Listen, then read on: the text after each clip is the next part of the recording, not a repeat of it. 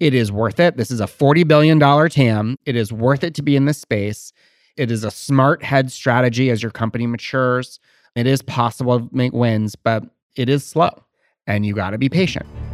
This is All Quiet on the Second Front, a podcast where boring conversations around defense tech and national security come to die. Join me, Tyler Sweat, and my Second Front comrades as we dismantle the mundane, cut through the bureaucratic BS to demystify the world of defense tech. But be warned, this is not a typical government podcast. Ready to get weird? This is a Soulfire production. All right, what's up, everybody? I'm your host, Tyler Sweat. Welcome to another episode of All Quiet on the Second Front, the podcast where boring defense talk comes to die.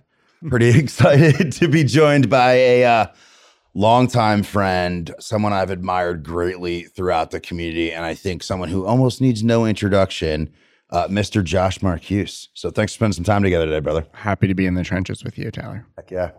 For like the two people watching who maybe don't know who you are, Sure. can you give us a little bit of the background, the story, and sort of what you're doing now, what you're working on now? Sure, absolutely. So right now I'm working at Google Public Sector. I'm the Director of Strategic Initiatives there and have been at Google for 3.5 years. That came after close to 15 years of working in DoD as a contractor and as a civilian. And I think of it really as the thing that inspired me in my last few years working in DoD most was building the bridge between Silicon Valley and Washington, D.C. So the way I think about my role now is I spent my last 4 years in DoD building the bridge from one direction, and now I've come to Google working on the same bridge, building it from the other direction. So I tell people, same battlefield, different foxhole. But it's really all about what we're doing to drive tech adoption. And that's what makes me feel like we're having an impact, making a difference, moving the needle, pushing the boulder up the hill. So it's exciting to be on the other side. And then also, there's a lot of other fun stuff we do together that I think are sort of part of being like good gardeners of the community stewards. Silicon Valley Defense Group. I run a nonprofit organization called Globally, work with a tech talent project. Tech talent's an issue I'm really passionate about, as you know, with some of the different think tanks that are working on these issues, because you can't solve any one of these problems with just writing a policy paper or awarding a contract. Like, it really takes this kind of all of the team getting off the bench on the field, doing it together. So that's kind of my story. I love it. There's a whole bunch of places, want to take the conversation. I'm going to start sort of with that tech talent aspect of it. I think you and I have spent years sort of on different sides of the table and in different rooms trying to sort of bring all of these different constituencies together. And to your point on, hey, this isn't necessarily a policy memo. I think at times when we talk about sort of defense tech or national security technology, we're talking about it like it is a, hey, fix this procurement thing or fix this policy thing. We're maybe like glossing over the sort of humanity of it. I would be interested sort of in your assessment on sort of current state of tech sort of expertise and leadership sort of in broader PubSec, and how folks should be thinking about, one, coming into it from the outside, or two, sort of incenting and reaching out, to use your bridge analogy. Sort of how do we create sort of more two-way bridges between the technical communities? Sure. This is the signature issue for me. I mean, I am not a technologist by training, and I don't really see myself as a tech executive. I mean, I really began running a leadership development organization in OSD policy. I've been a people person from the start, and the thing that propelled me into this question about great power competition and technology was actually being on the Force of the Future task force that Secretary Carter established in 2015, which viewed this lens of modernization and American competitiveness exclusively through the lens of talent. So where I think many people view it as an afterthought, or they see it as kind of the fifth chapter of your 5-chapter study where they say, and by the way, also culture, or and by the way, also talent. For me, it is front and center. And the reason for that is that when we were working at the Defense Innovation Board with Eric Schmidt and all of those leaders, we ended up with this aphorism that really became like the bumper sticker for the whole 4 years at DoD, which was what Eric said in his 2016 congressional testimony, which was a masterwork, if I may say, and sadly still relevant today. And what he said was, DoD doesn't have an innovation problem, it has an innovation adoption problem. And then from that, I went on to say, once we've diagnosed the issue as one not of inventing new technologies, but of adopting them, the skills you need for inventing is not the same skills you need for adopting. Now we're talking about organizational psychology, we're talking about behavioral economics, we're talking about incentives, accountability, organizational design, organizational structure. So where much of the department's innovation ecosystem, shall we say, was thinking about data, cloud, software, AI, hypersonics, quantum computing, name your thing, commercial space, all these technical issues, we have to talk about all those things. Those things are all important, as is the acquisition policy rules and all that. All those things are important. But every time we run into one of these areas, my mind and my heart immediately goes to imagining the GS-14 in the cubicle, imagining the mechanic on the flight line, imagining the colonel of the group of the squadron trying to solve the problem. And I think about all the things that have to happen to get that technology or capability into the hands of the person that needs to use it. And all of those challenges are really a combination of policy and behavior and incentives and culture. And I really look at all these issues through that lens. So we can go deep into different aspects of it. Do we have the right technical talent? Are we empowering them? Do they have the right tooling to use their talent or their gifts? We could talk about these different workforce issues on the uniform side, on the civilian side. But the opening gambit I would put to you is, it's not a tack on. It's the thing. It is the thing. And we could spend 5x the amount of money on quote unquote innovation, however you want to define it. We could rejigger the budget and drive tons of money into R&D or into O&M for new systems or any of those changes you want to make. We could see dozens of new authorities being given to the department to, anything you want. Imagine your fantasy on yearless, colorless money, anything you want.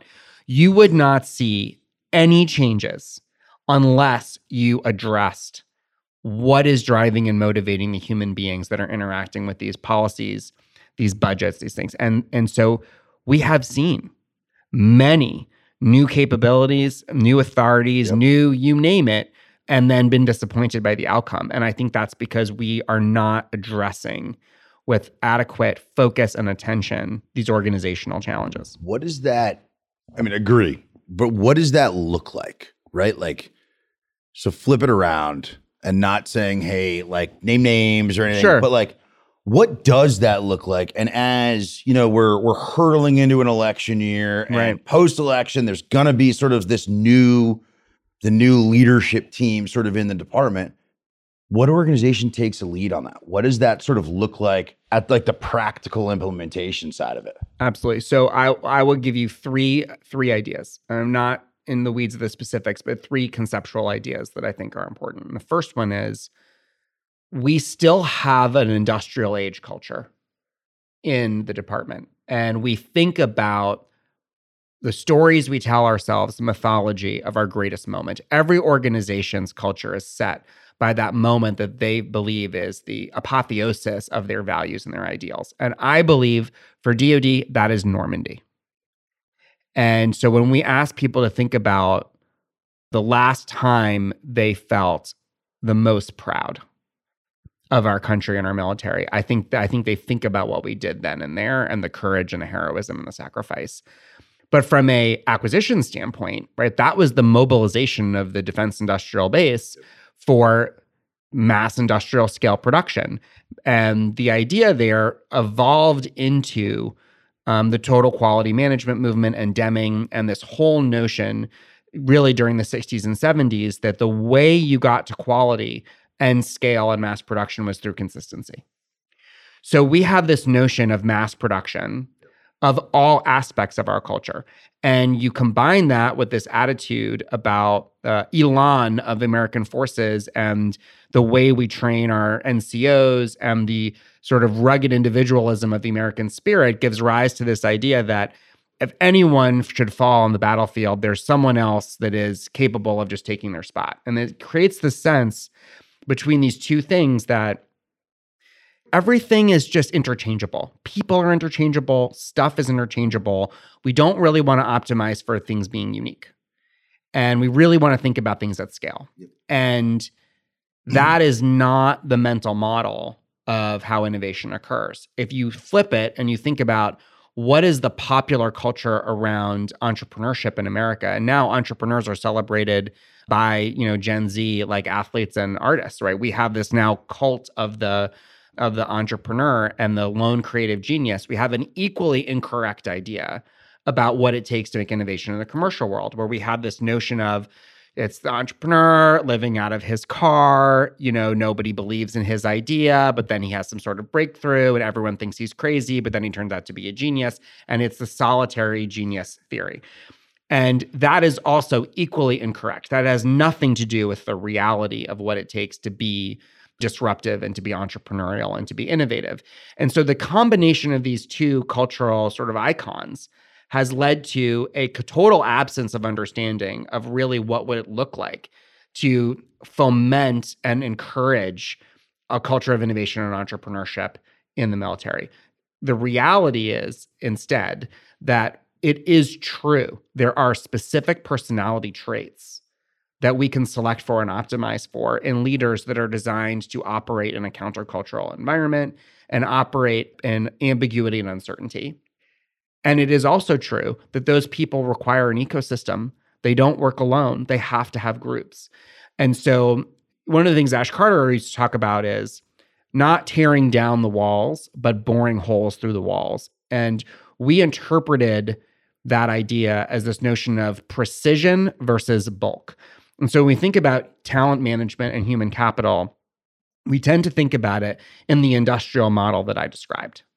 And if you want to try to change something that large, 2 million souls as civilians or in uniform across one of the largest organizations on the planet, you can't change that organizational design or that culture or those prevailing norms overnight. So you can't design the entire system for those behaviors. What we need to do instead is instead of making bulk transformation, we have to think about precision transformation, creating individual organizations and units, not just one at DIU, but marbled throughout the organization that are optimized to operate for different rules. And instead of saying, okay, well, we're going to use the one size fits all policy where we're going to treat all general managers of units, like, all of your first sergeants or all of your sergeants or all of your lieutenant colonels the same. Instead, we have to think about creating a cadre of people that have been selected for their cognitive traits, for their psychological traits, selected. And instead of treating their rabble-rousing, renegade, countercultural behaviors as being things that we need to optimize against, we have to think about doing things that we optimize for.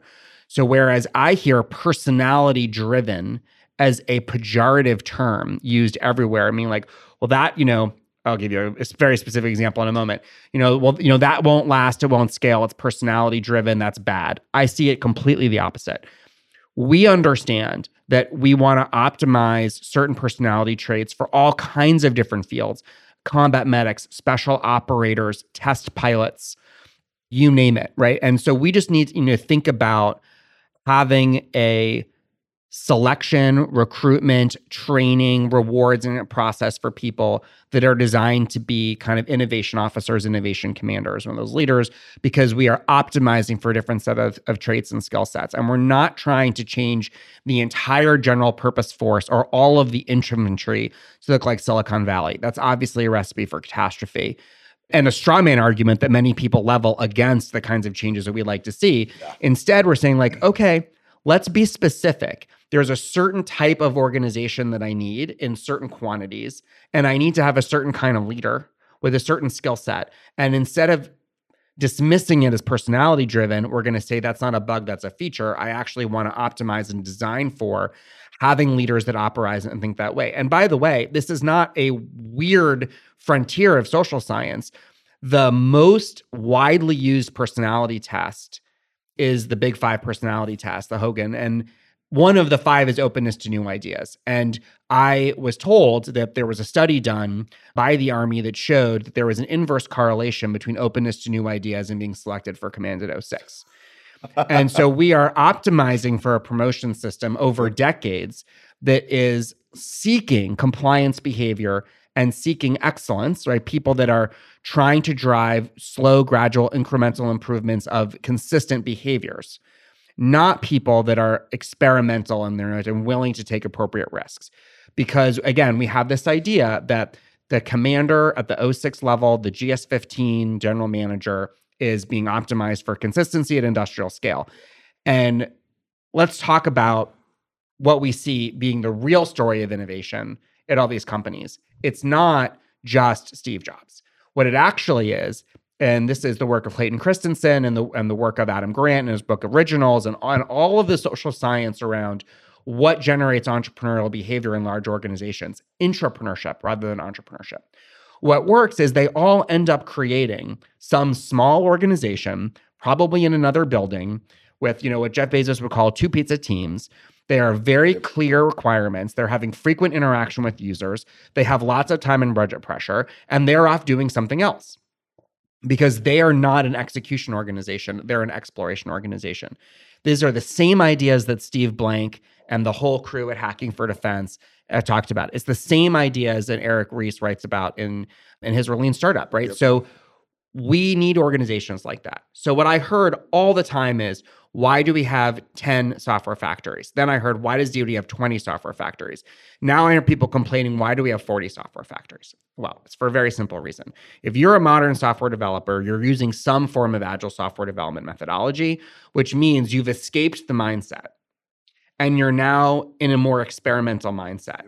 And so the reason that we have all these different software factories or all these different works or the different organizations is that you have groups of people that want to operate according to a different set of norms, right? They have a different software, a different operating system for their organization. And they're acting that way because they've latched onto the places in our economy where that kind of behavior is encouraged and supported. And that's what I would do. I would just create these oases of places where we are using these different ideas to allow them to operate differently. And you wouldn't need to have all the organization do it. You would need to have about 15% because that's what Everett Rogers tells us about innovation adoption curve. That's all you would need. So as you talk about sort of building, I heard some change management sort of theory in there on, finding small wins and early adopters and champions and sort of celebrating that, right? And sort of breaking that down into consumables, but in a way that's going to set up broad adoption. Flip that around and talk about what it's been like sort of doing something similar at Google Public Sector, sort of a new line of business. I see a lot of parallels in there. Large organization. I know everyone thinks Google's sort of like people playing ping pong and like pinwheel hats and everyone's on scooters, but like, yeah, it's a big effing organization doing a lot of bureaucratic work. Sure. So give me what it's been like sort of at the implementation layer and like, what have you learned? What has been maybe validated or new ideas that you've come up with coming through actually putting some of this into practice as you're building a new organization? Absolutely. So, I mean, when I joined, we hadn't even formed Google Public Sector yet. At that point, we were really in the earliest days of Google's journey to public sector, getting really serious about it. I mean, Google actually was doing small contracts with the government for decades, but we really started to focus on public sector as a market around the time that Thomas Kurmian became the CEO of Google Cloud, and the investment and the focus really started to increase because he had come from a company where public sector was always an anchor of their business, and he'd always known that it was important. And so he came in making it an emphasis and a priority. And that was part of what motivated me to want to join, because I wanted to build Google's chapter of its history around public sector and be part of that. Google is an extraordinary company. It has a incredible pull on the zeitgeist of the country and the technology community. It's a legendary and historic place where incredible technology has been born, but it hadn't yet really answered the question of what all that technology would mean for public servants and public service and the citizens of the world. Yeah. It had certainly figured out what it meant for the citizens of the world from a consumer technology lens, but it hadn't really come up with what The answer was for supporting the governments of the world and all the critical missions government plays for citizens. And that was incredibly attractive to me, a once in a lifetime opportunity to build something that could have, incredible impact. Billions of daily active users. So you imagine taking that scale of infrastructure and that capacity to invent and to innovate, and now try to solve mission-driven problems with that. I was like, okay, that is a worthy use of a decade of your life, right? So the difficulty, though, is 99% of the company, it doesn't understand the public sector market and all the challenges it has and all the unique aspects of it that make we love it and hate it and all those things. And so one of the innovation adoption curves we're driving is the inside Google. Yeah. And we're saying, these are all the different things you need to learn to be a mature enterprise player in the public sector market. Yeah. There is a ton that you have to do and get over to be a serious competitor in the space. And that journey is continuing. I think the turning point for us was when we established Google Public Sector and we hired Karen Dayhut, my boss, and built out that team. And there's been a lot of milestones, but it's clear that we are now committed and going down that path. But we in Google Public Sector are very much, I would say, in the mission-driven solution development space, very customer-facing. We are not the massive engineering organization that builds the products. We're not really a product organization. So there is this process of I think of us as we're the 2.5% of the innovators. We are identifying our allies that are the early adopters throughout the engineering organization that are building the things that we are bringing to public sector. And then, there's this whole rest of the organization that we bring along with us as we're trying to, help them make that transformation. Then there's the innovation adoption curve on the customer side. And this is what I evangelize to our teams all the time, which is I say, our customer has a very specific persona, right? Our customer is a pioneer, is an early adopter. They are attracted to the mystique of Google because they see us as a culture of innovation as early adopters, and they want to look us in the eye and be on the same wavelength, saying hey, I have a vision for what I want to do in my agency. I want to do something amazing with AI. I want to do something incredible with data. I want to have a Gmail-like user experience for collaboration in my organization. They have a vision. And so what I tell people is you can't show up and be like, let me sell you some commodity compute in store. That is not our customer. Maybe one day we're going to do some of that, but we have a very specific persona in mind, which is people who are hungry for change. They tend to be more technical. They tend to be more mission-driven. They are not the people that want to just take the standard issue, whatever the government gives them. They want to go improve things. And so we want them to see us as our innovation partner of choice. So we're not always going after some, large general purpose storage in the cloud versus storage on-prem.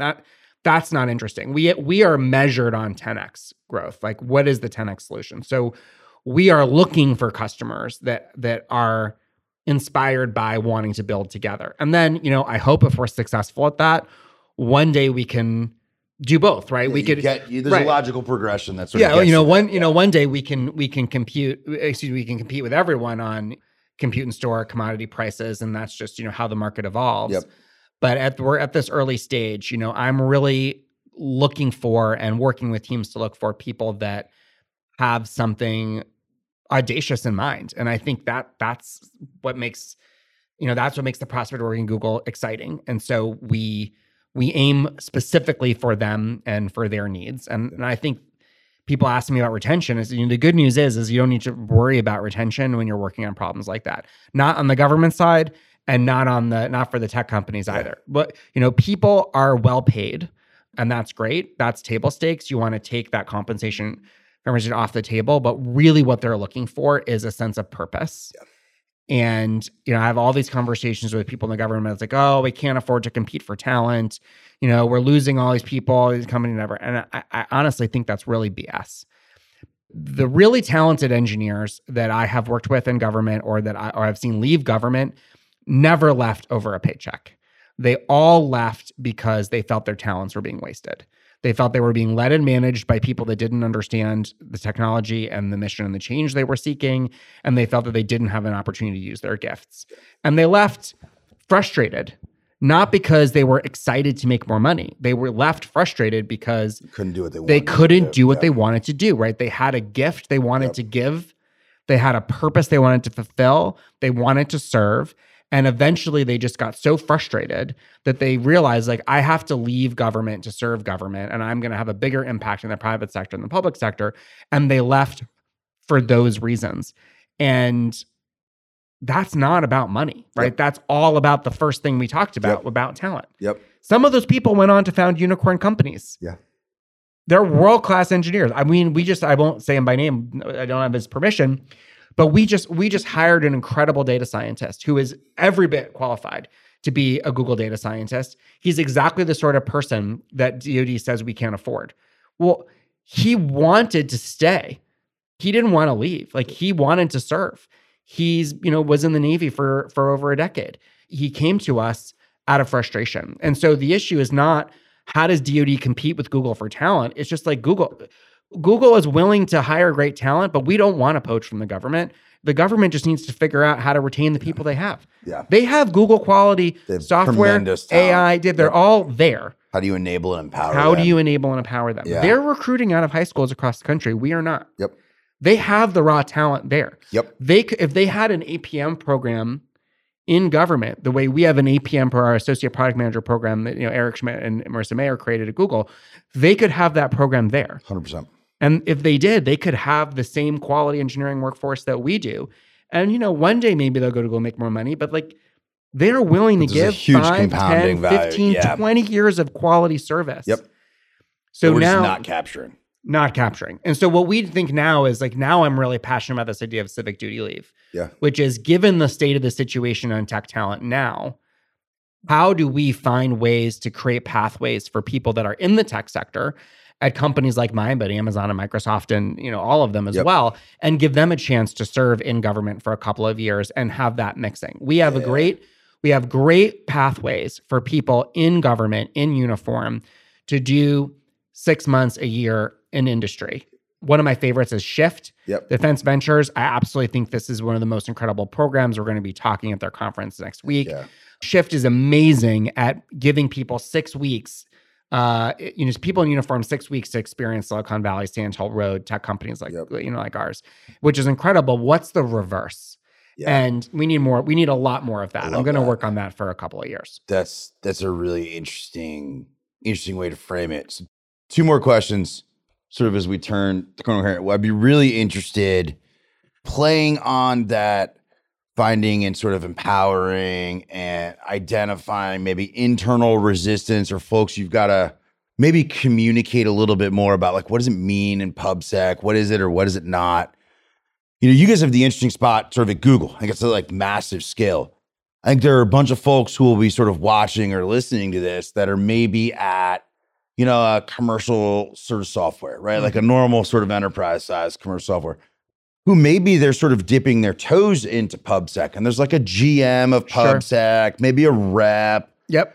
And they're working with their ELT or, their board, probably similar to how you had to sort of reach across into pure Google, not just PubSec, and start to explain what things are, what things aren't, build rapport in a way that, like, when you guys say, hey, engineers who build things, we need a thing that looks like this.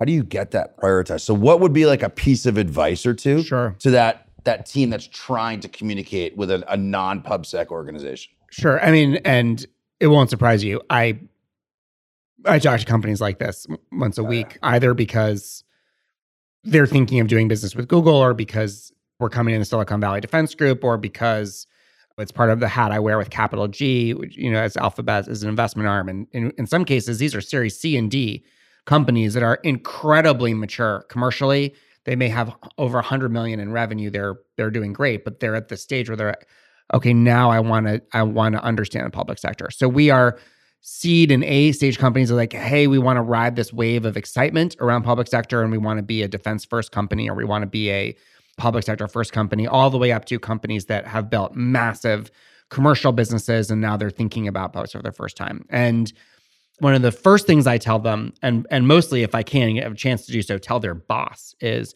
you have to be patient and manage expectations. It is worth it. This is a $40 billion TAM. It is worth it to be in this space. It is a smart head strategy as your company matures. It is possible to make wins, but it is slow. And you got to be patient. Second thing I tell them is don't reinvent the wheel. Don't hunt alone. Hunt in a pack. There's more than enough opportunity to go around. And a lot of the early opportunities are on a peanut butter spread, and SBIR. And so you're not always locked in a kind of head-to-head zero-sum winner-take-all competition. In fact, I actually think that it's the opposite. One of the things I appreciate about the big primes is that they are competimates or they're frenemies. They compete fiercely for contracts, but then when the contracts are awarded, they often are in teaming arrangements. And I think that it's the same for us as well. What we are competing against is not each other. We are competing against the status quo. We are competing against inertia. So I often think that when I look across the table at, Microsoft or Amazon, I often think to myself, what percent of penetration into cloud adoption are we today? 5%, 10%? This is not over. Yeah. Rather, like the way to have growth is to drive modernization. Yep.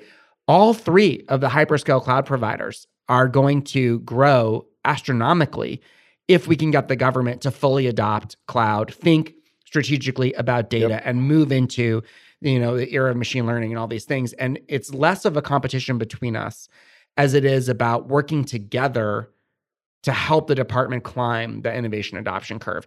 And of course, if there's a task award on JWCC, are we going to compete ferociously against each other for that? Yeah. Of course we will. And then when it's pencils down and the awards are set, we have to go back to teaming up together to think about the bigger prize, which is how are we modernizing the government? And even if you're, a very small ISV or a small startup, it's very similar. They can really have a lot more influence banding together and sharing a lot of knowledge and a lot of insight with each other. And I think we've seen in the last 5 years the emergence of a new kind of consulting firm that's become very popular in DC that's really just trying to explain how the department buys and how the department works and how Washington works to these companies. And I think one of the things that's really promising about Silicon Valley Defense Group or other kinds of organizations like that is, there's a lot of opportunity for these companies to work together and band together and operate a little bit more like a trade association. Yeah. Think of themselves a little bit more as having interests in common rather than competition. And the reason why that's so important is because they need to influence the way Washington operates, the way Congress thinks about this market, and the way DoD buys. And they have a lot more influence together. Like I really appreciate, for example, that we now have large groups of venture capitalists trying to speak with one voice about the importance of fully funding DIU or having a Office of Strategic Capital, these sorts of things. They're trying to present DoD with a kind of aligned and integrated voice because the traditional defense industrial base has massive organizations like NDIA, AIA, AUSA, who can speak with a voice about these interests. And I think it's really better for everyone to have groups of these organizations that can try to express really important ideas about what is working and is not working. And to kind of aggregate some of that influence. So what I tell people is, I said, be patient, hire great talent, be patient, give that talent a chance to work its magic, and learn from each other. Like, for example, all of this accreditation, authority to operate, morass that is your bread and butter where you live. You do not need to go into a dark room by yourself in a closet and try to figure out how to get accredited by yourself. Like no one should do that anymore. Agreed. Right now, we really need to think about, okay, how do we create pipelines of capability into the government's environments? Yep. And we do that by operating together in groups. We think about, aggregating solutions in groups. We should be thinking about continuous ATO as a community of companies that live or die by whether or not they get these ATOs. That is equally important for everyone that is a customer inside the government that needs access to the SaaS. And we shouldn't be trying to do that individually. Correct. That is a very important thing for these companies to be like, okay, you guys are going to have to team up to figure out how to, one, get through this very narrow crack, this very narrow crevice in the wall that is blocking you out. But then, if you want to tear that wall down, you want to remodel that, you're going to have to do that as a group. That's right. And I think it's important to highlight the power of that voice when these folks are coming together and we're like building community at scale. And I think we're starting to really see dividends from that, which leads into sort of the final question here, right? Josh, we've talked through thinking about the department and sort of empowering and enabling and maybe reimagining parts of it. We've talked about transforming large organizations into those that are able to work with and through and support sort of public sector, right? We've talked about creating community and unified voice and really having an impact on the market and the mission. Mm-hmm. We also talked about a bunch of the challenges in there. Yeah. So if you've got, King Josh for a day, you've got the magic wand, you wave it, you can change one thing. What is it and why? It's actually not hard. Budget. The planning, programming, budgeting, and execution process is broken. Yeah. It is deeply, deeply flawed. It is designed for the industrial scale that I talked about at the start of our talk.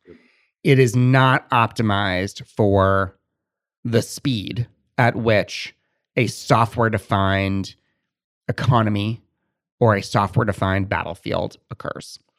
And when I was in a position to try to influence change in government, I was discouraged by every mentor from tackling PPBE. Everyone said, it's too hard, it's too entrenched, politically it's a third rail, there's no constituency for changing it. It has been optimized through craft and adaptation over decades for each of the stakeholders to maximize their power and influence over their sliver. And no one is going to allow you to pry that power and influence out of their hands, whether that is congressional leaders, whether that is the industrial-based players that have captured the vast majority of the discretionary budget of the department and the acquisition budget of the department, or it's the individual program executive offices and the pressures they're under and how they plan their budget. And so they said it's not solvable. But that is a suicide pact. Because when we think about era of great power competition, against a nation state that is going to have a larger economy, a larger population, is using civil military fusion and all the techniques that they're using. And now we're dealing with not only great power competition, but we've seen that we have to deal with terrorism in the Middle East, tragically not done. The horrific situation, Russia, Ukraine, that is also there. Like, we're not going to have the luxury of just focusing on problems. So if we are planning in 5 to 7 year cycles with no agility, how do we compete? What is the democratic response to civil military fusion if we are hands tied in allocating capital in a nimble fashion? So that's why the Planning, Programming, Budgeting, Execution Commission is the most important conversation happening in Defense Innovation Washington right now. If we can drive real meaningful change in that process, we give ourselves a shot. Yeah. If we can't, then you go back to where we were talking before about these, disruptive organizations, these countercultural organizations, these different places throughout the department. And the great news is, and I'm so proud and I'm so happy, is like there are more of them than ever, right? And that is amazing. The problem is they're mostly broke. And we believed for 20 years, and I dedicated a decade to this, we believed that if you solved the acquisition challenges and Congress gave DoD the authorities that it needed, we would solve this. And the truth is that what we've demonstrated is that it can be solved. OTAs, middle tier acquisition, the way in which we've reimagined SBIR, like we have shown that the authorities can be used to incredible effect. But we just don't have the capacity to move them. They don't have enough people. Yep. They don't have enough dollars. And so if you look at our budget today, my favorite exercise is like ask people to guess what % of the budget goes into what I would describe as the innovation economy of DoD. 1%, 2% of the total budget? Like maybe, let's just say the R&D budget, let's just say what, 4%, 5%? Yep. Like I don't want to get into an ecumenical conversation about how you code it, but let's just imagine generously that like all of DIU and all of DARPA and all of those organizations plus all the labs plus any of these groups working in machine learning, whatever CDAO is spending, you roll it all together. Like what percentage of the total spend is that? Yep. it's got to be less than 5%. Yeah, it's still a rounding error. Mostly optimistically. And like, it could be 2% depending on how you count. Yeah. And if you ask like an average household in America that's saving for their retirement, what percentage of your retirement do you want to have in, something that has the opportunity to like have a little bit of growth to it, a little pep, versus putting everything in just like 30-year bonds, right? Like no one would say 99-1. Yeah. Most people say, maybe 80-20. So imagine a world in which we actually had, let's say, 20% of that budget that was genuinely flexible. And all of the organizations that were operating according to the cultural norms that we talked about, the exploration organizations, not the execution organizations, they were doing not only just the sort of prototyping research, but thinking about getting from prototypes to scale and like being able to move things into scale in like successive S-curves that look just like the S-curves on consumer electronics. Like imagine that we had the ability to move enough resources to climb the innovation adoption curve fast enough to get to tipping points. We are stalling out between 10 and 20% every time. Yep. That is the turning point that Rogers described between when you go from the early adopters to the early majority. And that means that we are stalling out somewhere in the early majority every time, and we're never getting to the tipping points over the crest of the curve. And it's just because we just never have enough resources in the early stages to reach escape velocity. Yeah. So it's like everyone thinks like, oh, the valley of death. Like maybe the valley of death is not about the valley at all. It's just like whatever vehicles are meant to cross the valley are just running out of fuel and they're falling into it. Yep. Like imagine that you just like gave enough fuel in the tank, you could just fly over the valley of death. Like we wouldn't be using that analogy anymore. Gas station right in the middle. Yeah. Exactly. Just tired. And so that's, to me, is the thing that's holding us back. Awesome. We have the people, we have the authorities, we've created the organizational structures. We can't say that we no longer have a defense industrial base to support us. Actually, Silicon Valley is now pouring money into these communities. We have the deconsolidation of the defense industrial base. Like we have everything pointing in the right direction, right? We've elevated DIU, we've created CDAO, like we've launched Replicator. We didn't even talk about Replicator yet. I think Replicator is amazing. Incredibly promising, obviously risky, but like good that we're taking risks. What isn't? Yeah.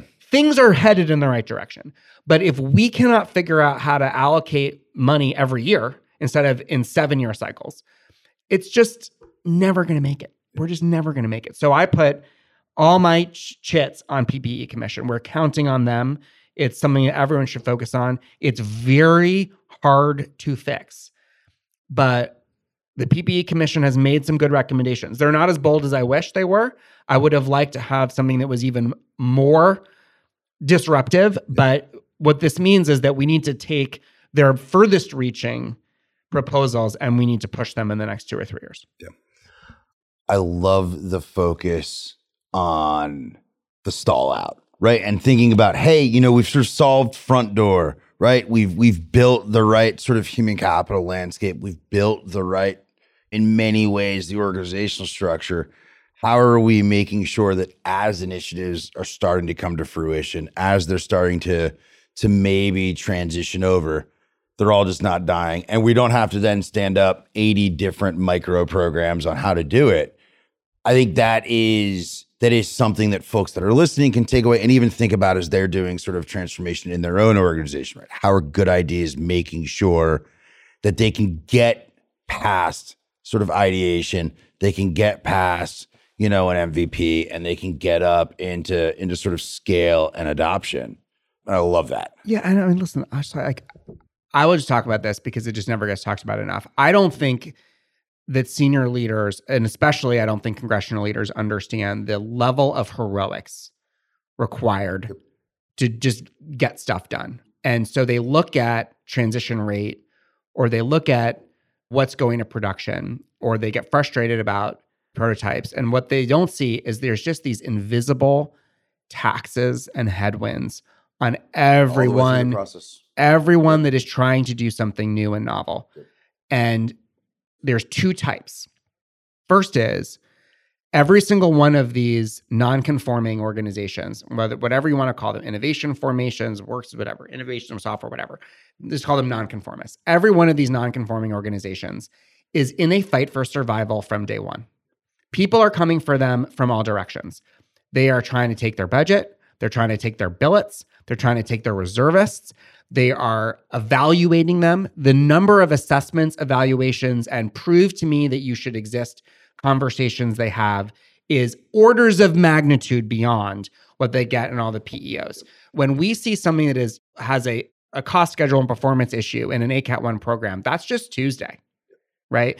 If you have a cost schedule performance issue and some organization is trying to use an OTA or is trying to do agile software development or like fatal. whatever, the level of scrutiny and anxiety that creates is enormous. And then every time you do a change of command, there is the immediate danger that unique culture that has been carefully curated and preserved evaporates, goes away. Because you're always one change of command away from not actually being nonconformist anymore. You have so many people that are trying to either eliminate your organization entirely or force you into the same pegs that everyone else is in. And you are spending so much of your time and energy on just surviving. Yep. And then you spend a next enormous tranche of your time and energy just trying to pay for anything. Because unlike everyone that is part of a standard POM process, right, everything for you is non-standard. And everything is, some clever. So like one of my favorite examples was, everyone said, think of the early days of SCO under Will Roper. Look how amazing they were. They were working with COCOMs and getting, they were getting the requirements of the COCOMs. They were short-circuiting the JSIDS process. They were moving to what the warfighter really needed and circumventing OT&E and how amazing it was, OPM, other people's money, right? Great.